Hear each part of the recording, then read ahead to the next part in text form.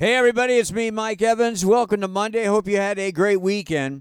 This will be our last Lisa Marie nugget.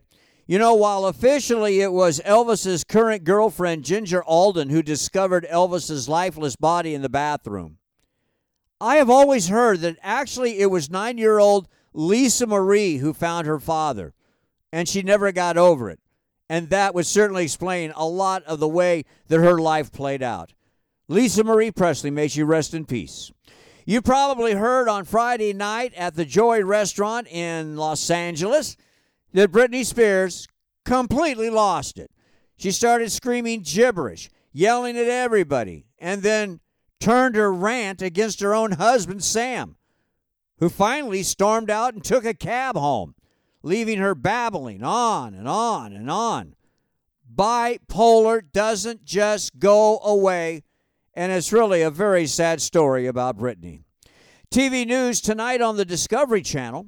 It is a 3-part unauthorized docuseries called The Price of Glee, as in the old TV show Glee, and what happened backstage, and the personalities, and what might have caused Corey Monteith's overdose.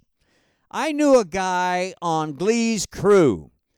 I used to play golf with him. He used to tell me stories. Told me it was the most dysfunctional group he had ever worked with. Egomaniacs, never showed up on time, often refused to come out of their trailers for hours and hours. They never knew their lines. And man, there was a lot of drugs involved. More television news. The Golden Globe ratings and reviews were so bad, NBC will not be carrying them again. I hear Amazon Prime will pick it up. And more bad news for the Golden Globes.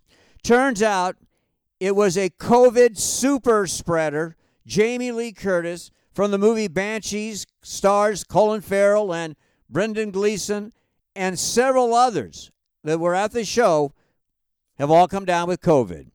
The new Night Court debuts tomorrow on NBC TV, and it's one of the worst shows I've ever seen. I like the old one, but the new one, it is horrendous. Odds and ends. That goofy Prince Harry mentioned his Johnson 17 times in the book Spare. At one point, bragging on and on about how he was circumcised. Question. Who cares if he was circumcised? I don't get it. Last week, I told you New Mexico authorities are within 10 days of announcing their decision on whether or not to charge Alec Baldwin. And now I have an update. While they are all ready to prosecute, the state of Mexico doesn't have the funds to prosecute, may have to borrow funding from the DOJ, and I will keep you posted. And I don't like to brag about it, but did you see how my NFL picks did? I can say no more, but I'll say more tomorrow on Tuesday. Have a great day. Mike Evans, see ya.